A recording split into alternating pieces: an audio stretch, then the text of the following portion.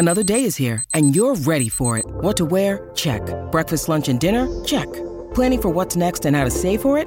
That's where Bank of America can help. For your financial to-dos, Bank of America has experts ready to help get you closer to your goals.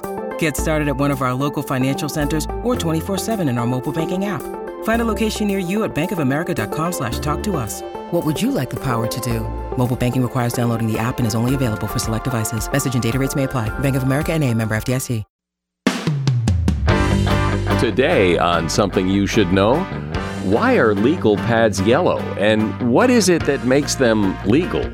Then Gretchen Rubin is going to help you find happiness by awakening your five senses. Go to the fridge, grab a jar of pickles, smell it with one nostril, then smell it with the other nostril, and you'll see how each nostril really perceives something slightly different, just like both eyes perceive something slightly different and both ears perceive something slightly different. The nostrils do too. Who knew? Also, what's the perfect temperature for a hot cup of coffee? And the pain of a broken heart. It can be so devastating, which makes you wonder, why would evolution design us to feel it this deeply? And I think the interesting answer to that is that just as we're wired for attachment, we're actually wired for heartbreak. We're supposed to feel it deeply. All this today on Something You Should Know. If you have to hire someone, what's the best way? Referrals? Well, maybe that could work. But just because somebody knows somebody who knows you doesn't necessarily mean they're qualified. Or you could pull out that file of random resumes that came in during the last 6 months. Maybe there's somebody in there. Maybe. Now, if you're hiring, you need Indeed. Indeed is your matching and hiring platform with over 350 million global monthly visitors, according to Indeed data, and a matching engine that helps you find quality candidates fast. As a business owner, I've found that hiring the right people, well, there's just nothing more important. Don't leave it to chance or a referral or a random resume. Use Indeed. In the minute I've been talking to you, 23 hires were made on Indeed, according to Indeed data worldwide. Indeed's matching engine is constantly learning from your preferences. So the more you use Indeed, the better it gets. And listeners of this show will get a $75 sponsored job credit to get your jobs more visibility at Indeed.com/something. Just go to Indeed.com/something right now and support this show by saying you heard about Indeed on Something You Should Know. Indeed.com/something. Terms and conditions apply. Need to hire? Oh, you need Indeed. Something you should know. Fascinating intel, the world's top experts, and practical advice you can use in your life. Today, Something You Should Know with Mike Carruthers. Hey, hi, welcome to Something You Should Know. I often make notes as I talk to people for this podcast. I often make notes on a yellow legal pad to remind myself to ask a question or whatever. And I got to wondering, well, first of all, why are they yellow? And secondly, what's so legal about them? So I looked it up. And apparently, the legal pad was invented by Thomas Holly in 1888 at a paper mill in Holyoke, Massachusetts. It seems that he and his co-workers threw out a lot of scrap paper, so he hit on the idea of cutting the scrap paper into the same size and then binding them into small notepads. And since the paper was essentially trash, they could sell them pretty cheap. The pad sold well, so Holly quit his job and started his own company, the American Pad and Paper Company, and that company still exists today, still selling notepads. There are competing theories as to why they are yellow. They probably were not yellow at first, but somehow came to be yellow, and now they come in other colors. And what makes them legal? Well, it's the rather wide 1¼ inch left margin. That margin, that big fat margin on the left, was put there in the early 1900s at the request of a loyal customer who was a judge and needed that space to write comments on his notes. And that is something you should know. You likely take your five senses for granted, particularly if they all work pretty well. You can't really imagine life without them. They just work to help you navigate through the world, and there they are.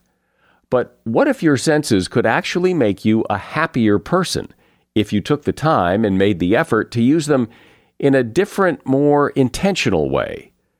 Now, that may sound a little woo-woo, but if anybody knows what it is that can make people happy, it's Gretchen Rubin. Gretchen is one of the big thought leaders when it comes to happiness, and something happened to her that got her to appreciate her senses better. And the result is pretty amazing, and that's what she's here to talk about. Gretchen is the host of the hit podcast Happier with Gretchen Rubin. She's written several books on happiness, and her latest book is about the connection between your five senses and your happiness. It's called Life in Five Senses. Hi, Gretchen. Welcome back to Something You Should Know. I'm so happy to be talking to you again. So let's start with what happened to you. You had an experience that kind of launched this whole project. So explain that. I had a bad case of pink eye, so I went to the eye doctor. And as I was getting ready to walk out, he said to me very casually, like, remember to drink enough water. He said, well, be sure to come in for your regular checkup because, as you know, you're at greater risk for losing your vision. And I said to him, no, I don't know that. What are you talking about? And he said, oh, yeah, you're extremely nearsighted. And that means you're more at risk for having a detached retina. If that can happen, it can affect your vision. So we would want to figure it out right away. I walked out of the doctor's office and I started heading home. I live in New York City, so I was walking home and I was looking all around me and I thought, I'm taking it all for granted. I didn't notice one thing with my sight on my walk to here. And I'm taking everything for granted. And as I was having that feeling, it was as if every dial in my brain got jammed up to 11 and I could see every sight with crystal clarity. I could hear every sound on a separate track. I could smell every, a smelly New York City smell. And it all just felt almost like psychedelic in its intensity. And it lasted for my whole walk home. And by the time I got to my front door, I thought, this is what I need to think about. I've been studying happiness for such a long time, but this is the element that I knew I was overlooking something. And this is what it was. It was the way I could have direct contact with the world and other people and with myself through the experiences of my five senses. So how do you take that experience of going to the doctor and hearing that news and having that kind of awakening moment? How do you take that moment and turn it into this project? How do you get to that level?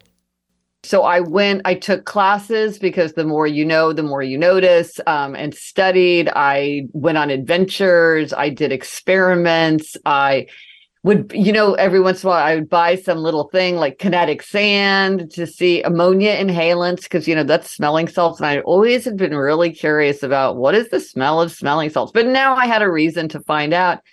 I did everything that I could think of to engage more directly with my five senses as a way to awaken my appreciation and my understanding for the senses. And what I discovered is that for practically any aim you're trying to achieve to make your life happier, whether you're trying to deepen your bonds with other people or connect more deeply to your own past or give yourself more energy or on the other hand, help yourself calm down or spark your creativity and boost your focus.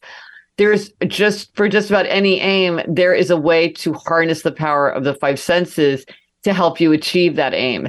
And so what did you discover as you began this journey about the five senses and happiness? What did you do? Well, one thing I did is I realized that most of us have some senses that we appreciate and some that we sort of overlook. And I actually created a quiz about this at GretchenRubin.com/quiz. You can take a very quick free quiz that will tell you your neglected sense. And this is a great thing to find out because that's low-hanging fruit. That's something you can turn to for more adventure, more fun, more connection, more pleasure, more comfort that you probably haven't been tapping into because it's your neglected sense.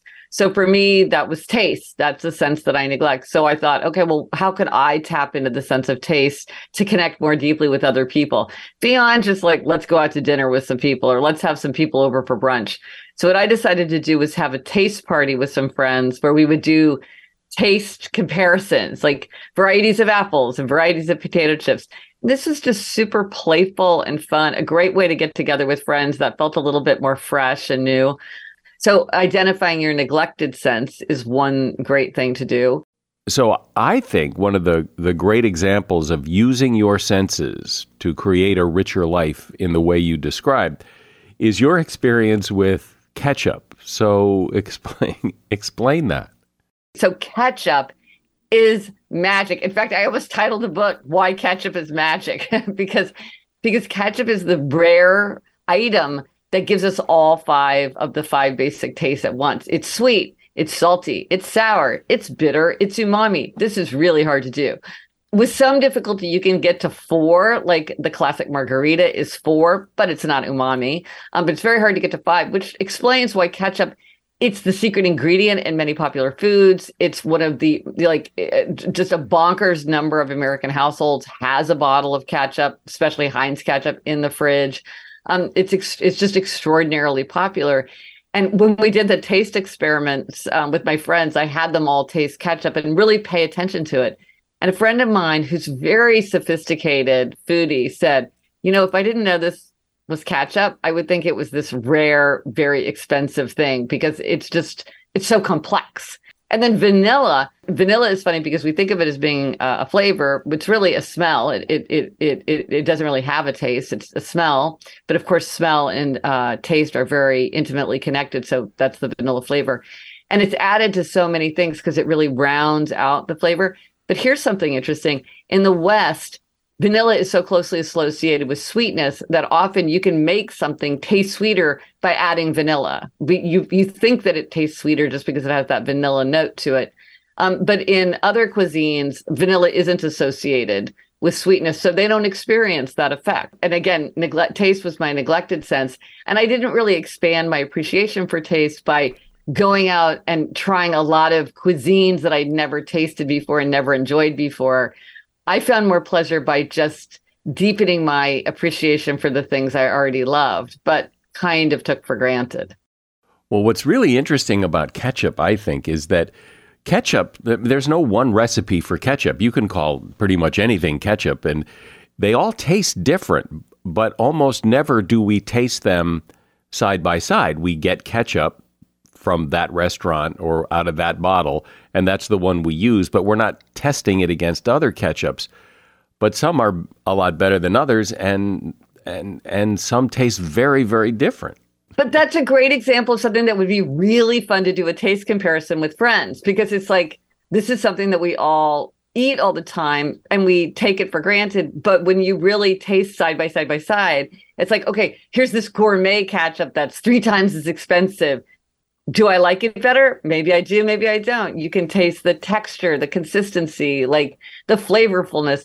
That's a great example of the kind of thing that's really fun to compare. And this is the kind of thing you could do it, and like a 2-year-old could enjoy this with an 82-year-old. Right. You could do it at work because it's sort of fun and playful, but it's not intimate and revealing in a way that would make people uncomfortable. I've heard of people doing this with things like different brands of vanilla ice cream.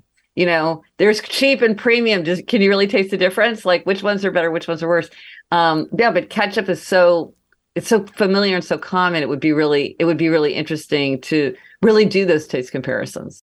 Well, I love that you came up with this idea because I've never heard of anyone doing this, of taking your senses and putting them front and center and saying, let's test our senses. Let's experiment with our senses. There's a lot of things we do to increase our mindfulness or, that are kind of arduous, that are kind of like require discipline and that we know make us happier. But this is a way to do it that's fun and energizing and playful. Like there is just a vitality that comes with it. It just, even if I said to you, okay, go to the fridge, grab a jar of pickles, smell it with one nostril, then smell it with the other nostril, then smell it with both nostrils. And you'll see how each nostril really perceive something slightly different, just like both eyes perceive something slightly different and both ears perceive something slightly different. The nostrils do too. And it's just like, who knew? That is just fun. It's just like a fun, playful thing to do. And then you know your own body better and it makes experience richer. Is that true? Is that really true? Absolutely. Absolutely. That's why if you see like, people like perfumers or whatever testing something, you'll see that they wave it back and forth under their nose. And that's so that they can, because both nostrils will pick up it slightly different. And then when you've got together, you'll pick it up kind of in the round.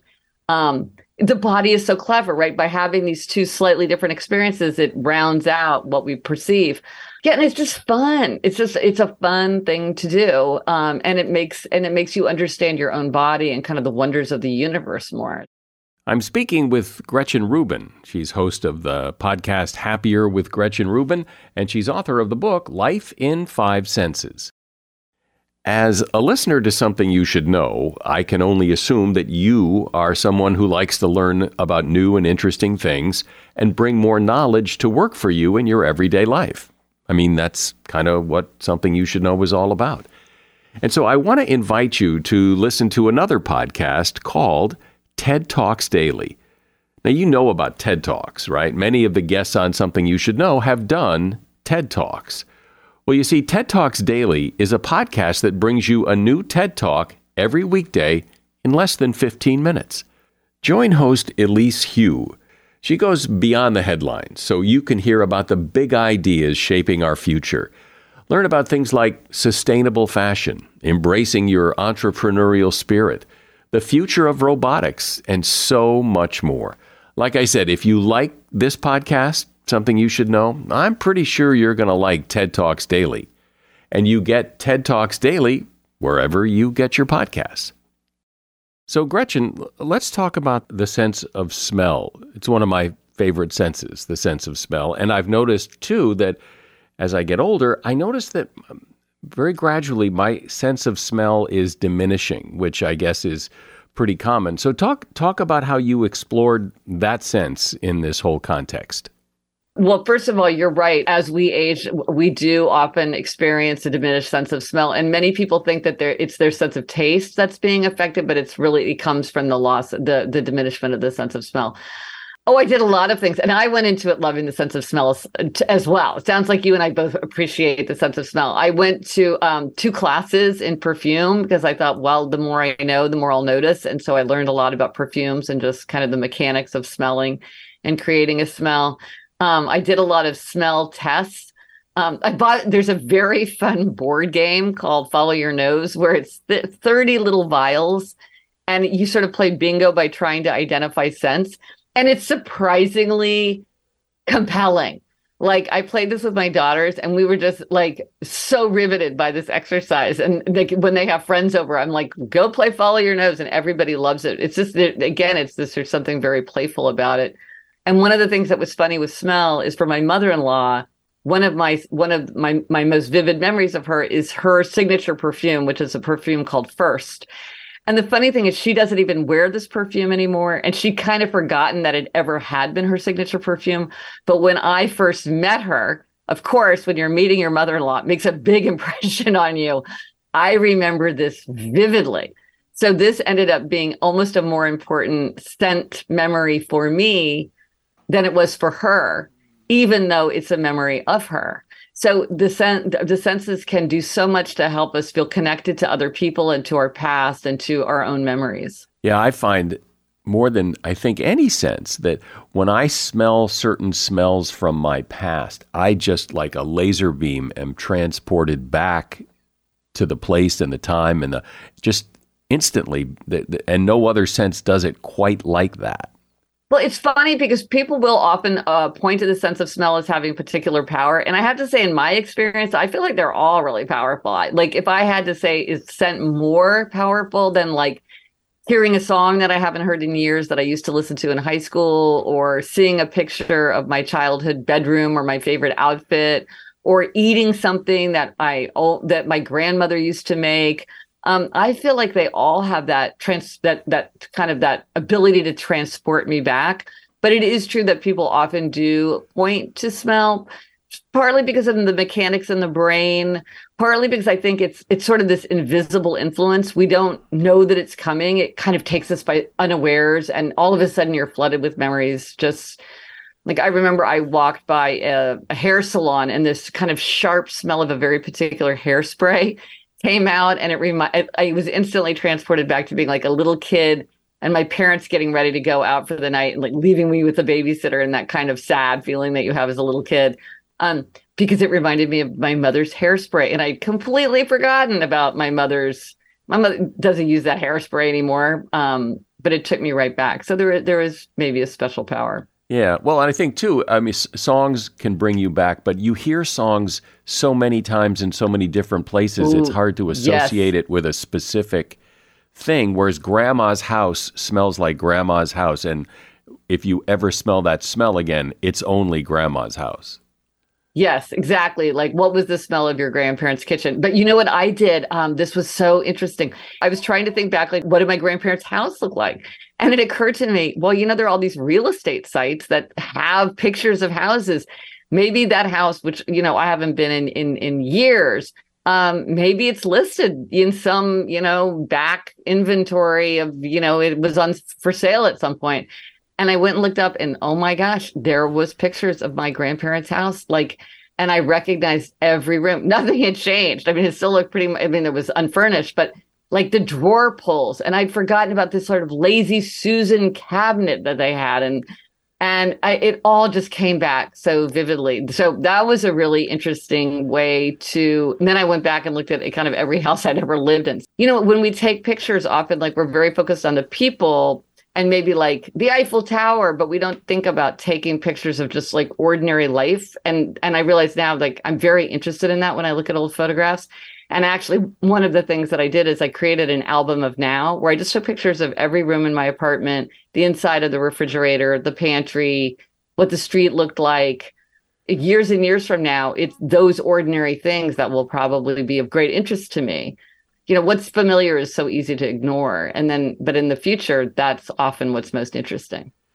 Let's talk about touch for a while. How did you dive into that sense? Oh, I love the sense of touch. And this was a funny thing because I went into this thinking like, oh, I don't really pay much attention to my sense of touch. But I actually am extremely touch focused. So this was something, you might think, well, of course I know myself. I just hang out with myself all day long. But one of the things I realized was that I did not know my own preferences very well. I wasn't very tuned into it. And here's a funny thing that I figured out. So I'm very focused on touch. And so I'm very aware of how things feel. And I was looking at my clothes. How every once in a while you go through and you're like, okay, let me donate the stuff that I'm not wearing. And I thought to myself, well, why is it that there's this certain kind of shirt that I'm not wearing? It was all these sort of cotton button-down shirts, which I liked the way they looked, but somehow I never wore them. And I was like, well, why is that? And I thought, it's because I don't like the feel of that kind of cotton. I don't like to put it on. But one of the things that research shows us is because of the wiring of the human brain, sight takes up the most real estate. So we're wired to be kind of sight first. And if there is a conflict among the senses, sight will usually trump. And so I realized what was happening is I would be trying on these clothes. I would like the way they looked, and that would sort of overwhelm my awareness that I maybe didn't like the way they felt. So now what I do when I go into a dressing room is I take a minute and I shut my eyes and I just focus on the feel of a garment. Because I'm like, in the end, if it's scratchy, if it's too tight, if it's too heavy, even if I like the way it looks, I won't want to wear it because I won't like the way that it feels. And it's funny, too, I found out there is a lot of, well, this is true of all the senses, there's polarizing sensation. For instance, it turns out with silky, I like silky, but many people do not like silky. It almost gives them the creeps. Or I have a friend who refuses to go into water. Like he takes the shortest showers he possibly can, and he will never get submerged in water. He won't go in a pool. He won't go in a bathtub. He won't go in the ocean because he doesn't like that feeling of being wet all over. And I thought, gosh, who knew? Like, that's a good thing to know about yourself. I actually don't mind being. And then my father-in-law takes a bath twice a day often because he loves the feeling of being submerged in water. So again, it's one of these things where it's a good thing to know about yourself. It's a good thing to realize that people can be different. And maybe there's aspects of your sensory surroundings that you could dial up or dial down depending on your preferences once you're aware of it instead of sort of brushing it aside. I'm happy to hear that other people don't like the feel of silk because I don't. I had really silk sheets once and it was horrible. Interesting. How do you feel about velvety? kind of the same way. Interesting. You don't like that soft feeling. But I do. But I think it's more the silk than the velvet, because the velvet has a little more of a, friction Plush. to it. Yeah, but silk just felt, I don't know, creepy. Yeah, I guess creepy is a good word. I just didn't enjoy it at all. And everyone said, "Oh, but they're silk." And I said, "Well, okay, fine." Right. Well, and then you look at something like taste, and of course, there are these polarizing tastes like candy corn. It turns out a lot of people everybody knows that Brussels sprouts are kind of polarizing, but I didn't know that candy corn was a very polarizing food. But it turns out a lot of people disagree about candy corn. Oh, and here's a question. Speaking of like shaping your auditory and your sensory environment, if you really need to focus, what works best for you? Silence, like white noise, a busy hum, like being in a coffee shop, music with words, or music without words? Silence. See, me too, but many people will flourish in different environments. And so part of it is like, once you think about that about yourself, you could say, okay, well, how can I get myself in the surroundings that will be the most helpful for me? Which might be different for somebody else. Or, you're a parent, you might say, oh, listen to a child. Listen, if you're going to concentrate, you really need silence, but maybe that child needs a busy hum, or maybe that child wants music without words or white noise. It's really helpful to realize that other people may have different preferences, and also to show consideration for people who may be bothered by things where we're like, well, this is no big deal. What's the fuss? And it's like, oh, this is really bothersome to this person. So sum this all up, Gretchen. What's the takeaway that you got from all this? Well, it's interesting because obviously I went into this with the idea that it would make me happier. And it did. But what surprised me is that when we're trying to boost our own happiness, often we have an aim. Like, I want to connect more deeply with the people that I love, or I want to remember my own life better and understand myself better, or I want to spark creativity, or I want to calm down, or I want to boost my energy, or there's so many things that we might want. And what I found is that in for so many aims, practically any aim that you might be striving for, there are ways to harness the five senses toward that aim. So you can use your five senses to help you engage more deeply with other people. There's so many ways to do that. You can use the five senses to help spark your creativity. So many ways to do that. You can use the five senses to help you calm down and feel less stressed out. Yes, there's so many ways to use the five senses for that. And at the same time, if what you want is more energy, kind of paradoxically, you can calm down and pep up using the five senses. And so what I found is it's just this, it's this concrete approach that will help you achieve so many aims depending on what it is that you're seeking. But you can do it through the five senses. Well, this has been kind of fun to explore happiness through the five senses. I've really enjoyed this. I've been talking to Gretchen Rubin, host of the Happier with Gretchen Rubin podcast.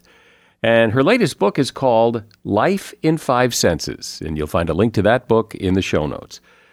Thanks, Gretchen. Really appreciate it. Thanks so much. I so enjoyed our conversation. If you live long enough, it seems, there will come a time when someone breaks your heart. And since it seems to happen to everyone sooner or later, there's this kind of, oh, well, that's what happens in life kind of attitude about it. But what really happens when someone breaks your heart? Why does it hurt so much? What effect does it have on you physically, mentally, and emotionally? And how can you best recover from a broken heart?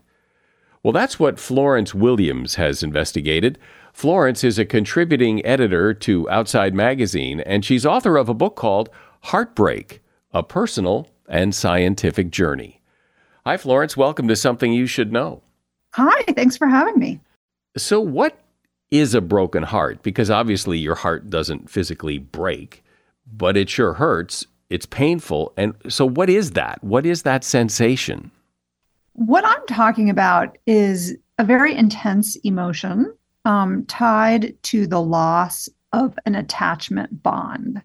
So that can be the loss of a bond to a person, a loved one. It can be the loss of a bond to a place, or even an idea. These are things that we, become attached to. We're humans. We're built for attachment. And when we lose those bonds, we feel it very, very deeply in our sort of prehistoric emotional brain. But, it's not just a metaphor, which is, I think, the way, poetry would have us believe, and music. And we know that actually we do feel these emotions in our cardiovascular system. We feel them in our arteries. There are people who suffer legit heart failure in the wake of a big emotional blow.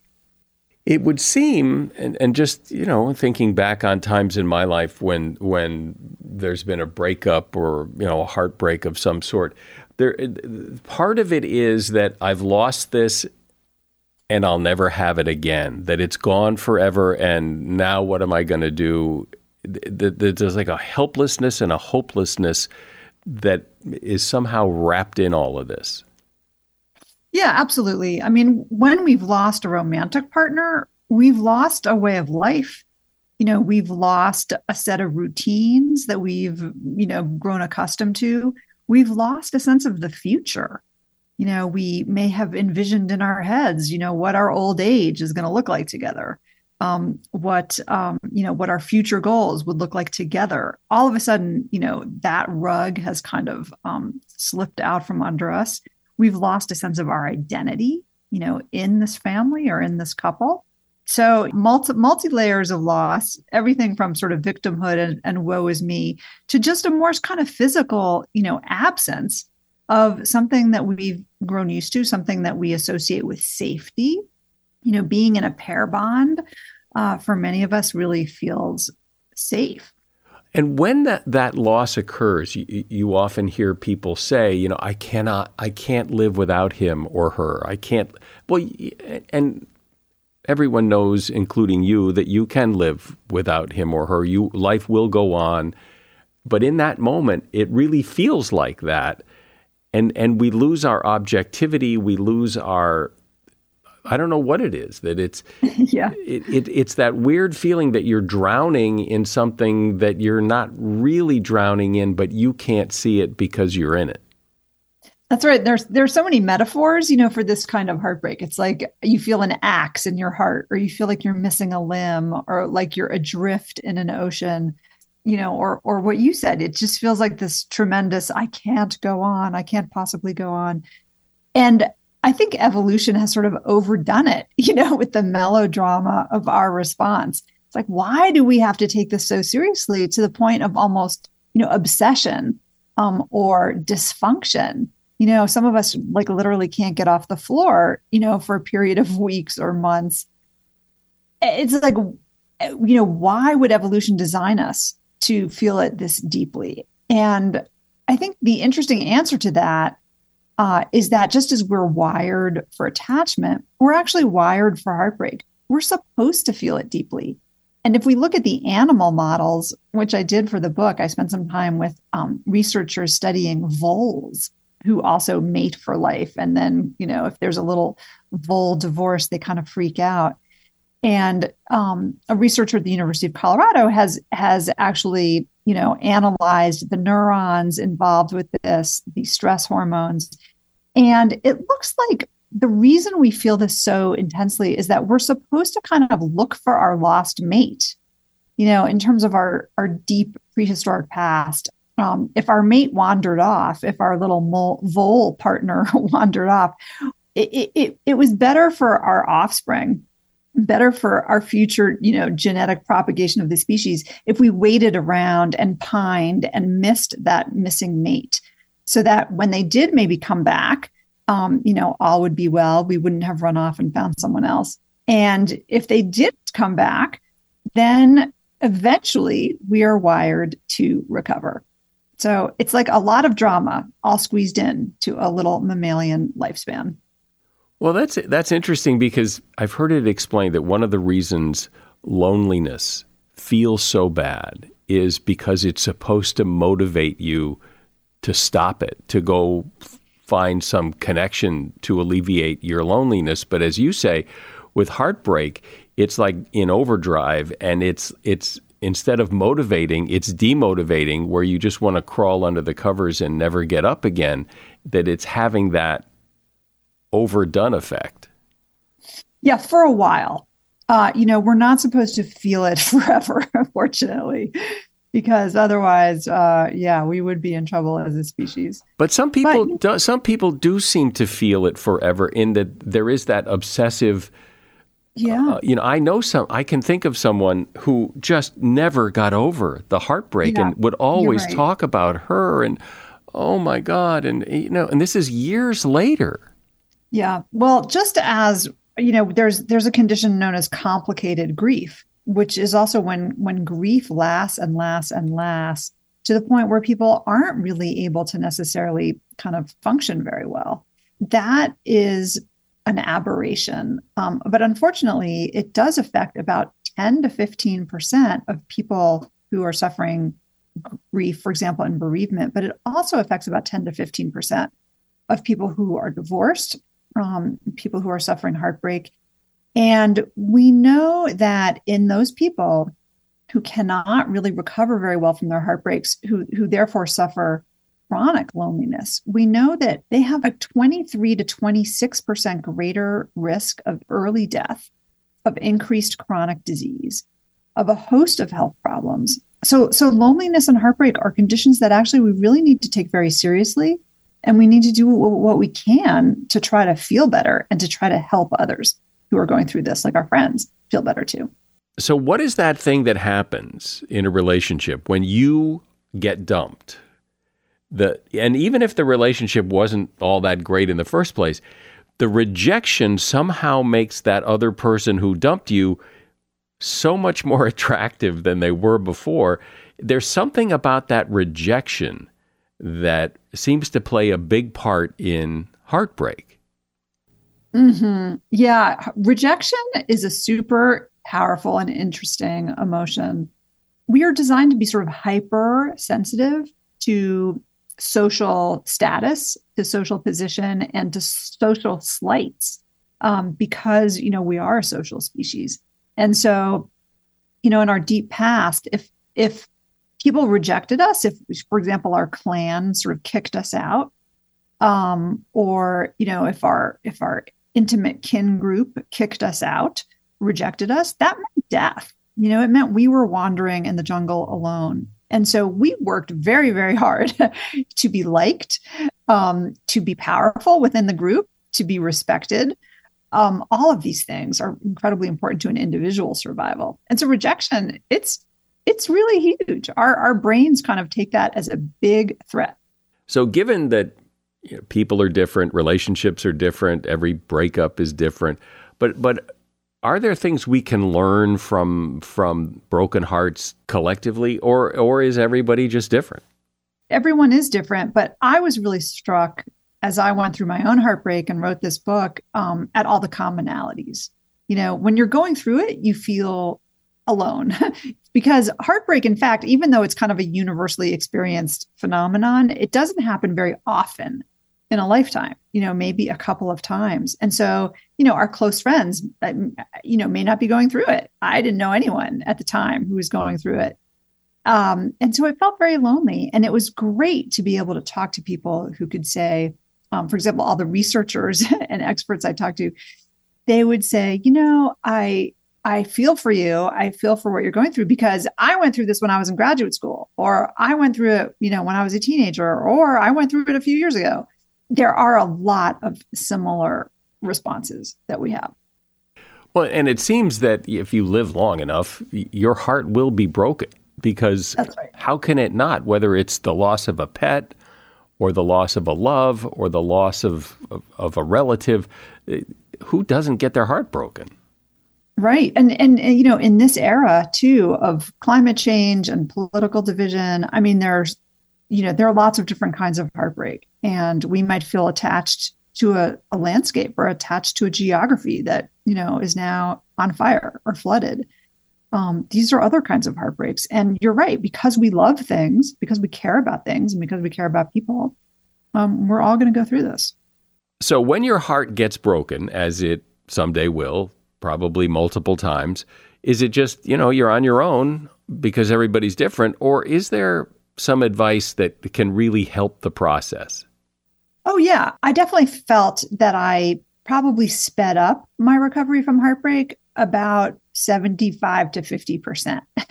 And I did it by trying a lot of different evidence-based kind of interventions and suggestions. And I'm really happy to share them because I do think it's important that we try to recover sooner rather than later because of the health effects, that these feelings of loneliness and heartbreak can bring on. And some of those things are what? Some of those things are, I kind of put them into three big buckets. And the first one is just calming your nervous system, just calming down, because we feel very hypervigilant and anxious when we don't feel safe. And so, if we've lost a partner, we're going to feel really on edge. A lot of people lose weight. They don't sleep. They feel very jittery and agitated. This is like our cortisol. This is our adrenaline kind of helping us kick into survival gear now that we're kind of, our bodies think we're on our own. So just calming down. And that might be, doing yoga, meditating, walking outside, dancing, whatever it is that your body likes to do to sort of feel calmer. The second piece is connection. So that would be, finding others who maybe help you feel less lonely, maybe because they've gone through this before, or maybe because they just love you and they care about you. So, finding sort of meaningful connection with friends, with family, and again, also with nature has been shown to make people feel less lonely. We can connect to the natural world as well. So calm, connection. And then the third piece, and this one kind of surprised me, is finding a sense of meaning in the heartbreak. What did you learn through this experience that you can take moving on to grow from the experience, to be a better partner or a better person in your relationships as you move forward? Not just romantic relationships, but how can you be a more empathetic kind of listener, a better friend? Heartbreak really can open our hearts in many ways to help us do that. So finding, again, that sense of meaning and also a sense of purpose, maybe to help others who are also going through similar kinds of pain. What is it you find are some of the common missteps, myths, misconceptions about heartbreak? Yeah, I think the first is that it's just a metaphor, that it's just an emotional kind of storm in our brains. And what I found and what I learned from talking to these immunologists and geneticists and psychologists is that we feel these emotions in our bodies. Another thing people get wrong, I think, are some of the recommendations for solutions. For example, I often heard, oh, you shouldn't jump into another relationship too quickly. You need to learn to love yourself first before you can love someone else. And I was like, well, where's the science there? Who says you shouldn't be in another relationship too soon, or that rebounds are not a good idea?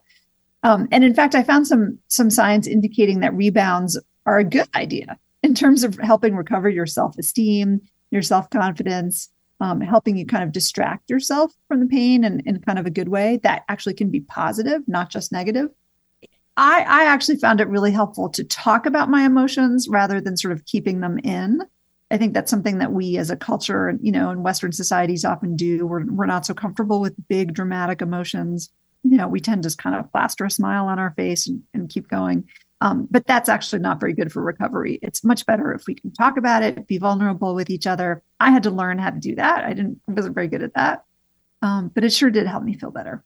I know people, though, who can't stop talking about it. Like, they just want to go on and on and on. And it's like, all right. Yeah, but maybe you're a little obsessed and maybe you need to distract yourself and go do something else besides talk about him or her.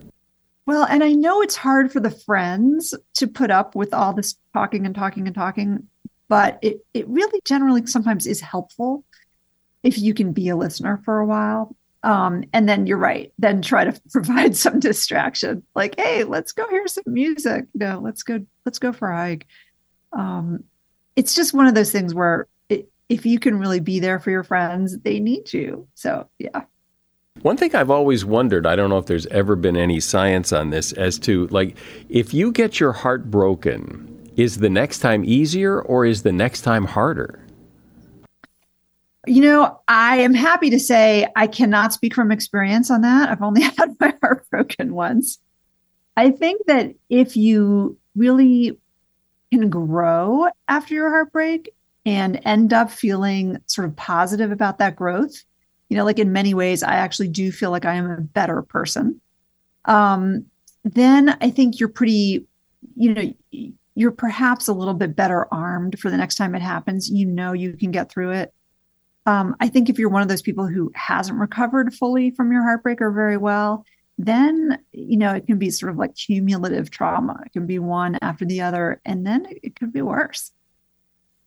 Yeah, I've always thought, like, if you get your heart broken really horribly and you feel things you've never felt before, that the next time it happens, it's going to conjure up those feelings again, and that you never knew you could feel, that feel so horrible. Yeah, but on the other hand, you also know that the feelings don't last forever. That big feelings like this are transient, right? This is something we learn from all the Buddhists now and the meditation. Everything that's out there is telling us big feelings are transient. They come and they go. We can have hope and faith that we will feel better tomorrow, or maybe next week, or maybe next month. And then I think for me, I learned that I am resilient. I learned that I'm a survivor. I also wonder if those people who ever got their heart broken in a romantic situation and then miraculously found a way to get back together with that person, if anyone has ever looked to see, is that ever work? Is that ever a good idea, or when it's over, it's over? Yeah, good question. There actually have been some studies suggesting that people who break up and get back together often are much better off the second time around or the third time around. I know a lot of couples who've broken up 2 or 3 times and are really happy now. I think breaking up is, in conflict, right? These are natural things. And I think we get better at learning how to be in a relationship. We get better at kind of defining what we want, how to show up for the other person.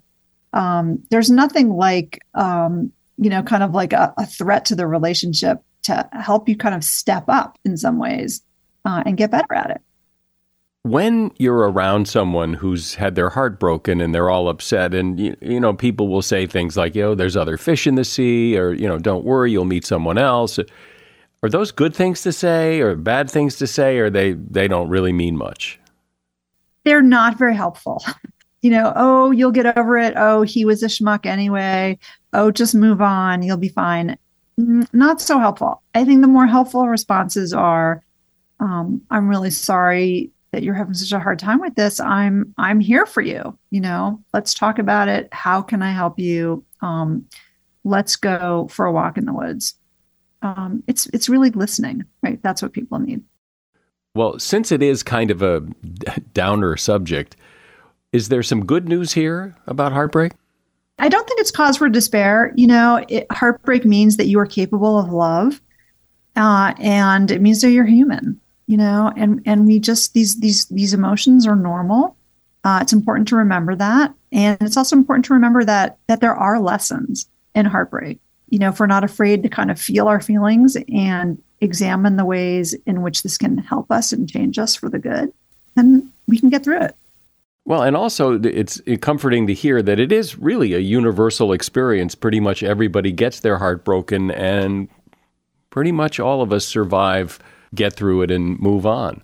I've been talking with Florence Williams. She is author of the book Heartbreak, A Personal and Scientific Journey. And if you'd like to check it out, there's a link to that book in the show notes. Thanks, Florence. Oh, wonderful. Thank you, Mike. Bye. You know that coffee you had this morning? It takes about 9 months of effort for that coffee to go from bean to cup. So you might want to slow down and enjoy it. And in fact, according to coffee expert George Howell, the best tasting cup of coffee is actually around room temperature. When we take that first sip of hot coffee, our taste buds shut down. If you let it cool off a bit, you'll get much more flavor. Like wine, coffee flavor is actually enhanced and opens up a bit after it's had a chance to cool and breathe. And that is something you should know. If you'd like to show your support for this podcast, and I encourage you to show it, just leave a rating and review wherever you listen. That would help us a lot. I'm Mike Carruthers. Thanks for listening today to Something You Should Know. The Bigger Pockets portfolio of podcasts are worthy of your investment. We're having a real conversation as real estate investors. New episodes available every day. It's important to buy where it makes money and not necessarily where you want to travel to. Bigger Pockets, On the Market, Rookie Real Estate, or Money Podcast. The purpose of flipping is to create more cash so then you can reinvest into other types of properties. The Bigger Pockets Podcast on YouTube or wherever you listen.